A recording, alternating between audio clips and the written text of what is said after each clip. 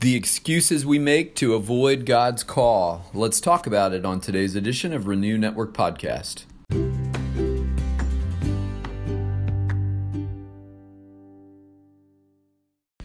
Good morning, my friends. We are moving on today in Luke chapter 14. We're going to be in verses 15 through 24. And in this passage, Jesus is still in the setting that he was in at the beginning of chapter 14. He's at a banquet at one of the Pharisees' homes, and he's been teaching them about the kingdom, and he continues on in that teaching today. Again, prompted by something that someone said, and Jesus takes it in a direction that they probably would not have seen coming. But I'm so glad for these words because they challenge me, and they do paint a picture of God's kingdom. I think one of the things that holds people up from responding to God's call on their life to be reckoned with his heart and to come to faith is the excuses they make about the things that would keep them from coming, keep them from responding. And Jesus addresses that very topic today. He addresses those excuses head on, and he has a very clear response to that. And so we'll see that unfold in this passage as we read it together today. But in preparation for our time of study, let's go to the Father. Heavenly Father, we thank you, Lord. You are faithful to be with us every step of the way, and you have been faithful this week yet again, O God. And we give you thanks because we can look back on the bulk of this week and see your hand at work. And now we're in the home stretch, couple days out from the weekend. And Lord, we get a little tired at this point in the week. And I pray, Jesus, that you would sustain us. Give us your strength to carry us through the end of the week, that we might finish well for you. Father, I pray too that you would give us eyes to see those that you would have us reach with your love, and that we would have hearts that are quickened to respond because your Holy Spirit is at work. Father, prepare us for what we're reading today and studying, and give us new insight and understanding that we might apply these things to our lives and that we might see your hand of transformation at work. We ask all these things in Jesus' name. Amen. All right, we're getting into Luke 14, 15 through 24 today. When one of those at the table with him heard this, he said to Jesus, "Blessed is the one who will eat at the feast in the kingdom of God." Jesus replied, "A certain man was preparing a great banquet and invited many guests. At the time of the banquet, he sent his servant to tell those who had been invited, 'Come, for everything is now ready.' But they all alike began to make excuses. The first said, 'I have just bought a field and I must go and see it. Please excuse me.' Another said, 'I have just bought 5 yoke of oxen and I'm on my way to try them out. Please excuse me.' Still another said, 'I just got married, so I can't come.' The servant came back and reported this to his master. Then the owner of the house became angry and ordered his servant, 'Go out quickly into the streets and alleys of the town and bring in the poor, the crippled, the blind, and the lame.' 'Sir,' the servant said, 'what you ordered has been done, but there is still room.' Then the master told his servant, 'Go out to the roads and the country lanes and compel them to come in, so that my house will be full.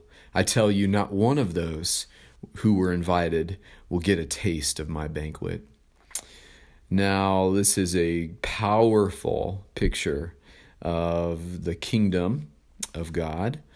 This is a powerful picture of God's attempts in the history past to reach out to his people, to make a people of his own that would be faithful to him and to his calling, and of the failure of those efforts to cultivate a people that would be set aside for him. And so it's really a picture of the history of the Israelites and their relationship with God. The man, the homeowner here who's throwing a banquet, is obviously God. The servant is Jesus, who was sent to tell the world about the kingdom. And the excuse makers are those who have better things to do than to respond to God's call in their life.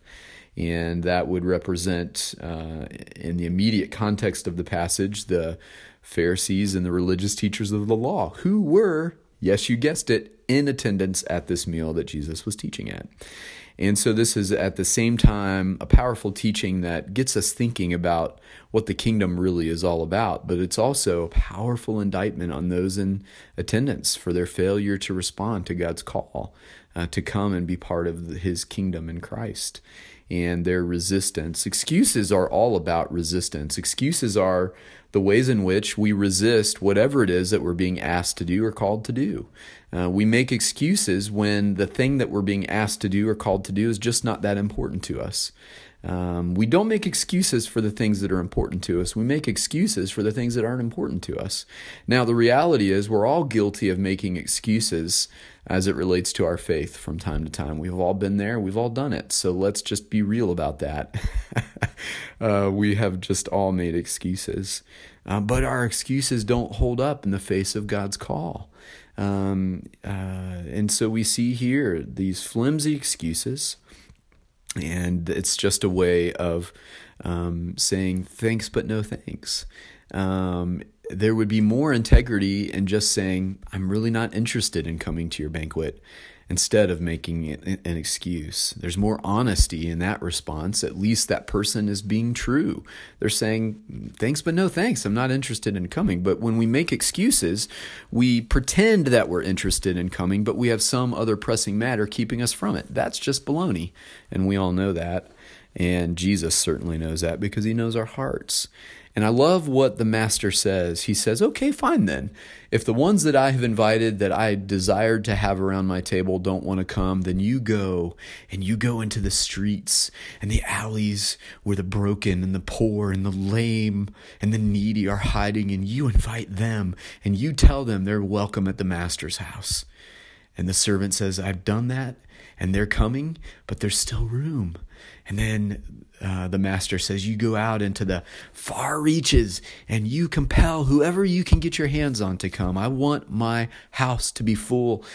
Let's turn the word house into kingdom. This is God's desire, that his kingdom would be full, and he will receive whoever responds. Jew or Gentile, poor or rich, broken and lame, healthy, strong, educated, not educated, whatever a person's background, if their heart is ready to respond to his invitation, then they are welcome in the kingdom and they will have a seat. But God, Jesus, they don't have time for the excuse makers. They're not going to make room for the excuse makers. And this ought to grab our attention, and this ought to grab a hold of our hearts. And we ought to think about the many and varied ways that we try to excuse ourselves from responding to God's call. And we ought to think long and hard about those excuses before we make them.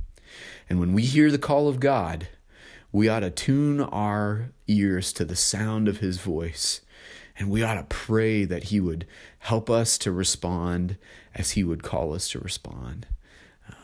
And so, my friends, I'm challenged by this teaching. I'm moved in my heart by the picture it paints of the kingdom, that we should go and we should share the kingdom, we should share the gospel with those who will listen and those whose hearts are ready to respond. And if they respond positively to the call of God, then we can be confident those are the ones God intends to welcome in. All right. Thank you so much for taking time out of your day to listen and study with us. And we're grateful for your partnership in reading and studying God's Word. And may we all seek to apply the things that God is teaching us as we continue studying together. God bless you. Hey, thanks again, and we'll catch up again tomorrow.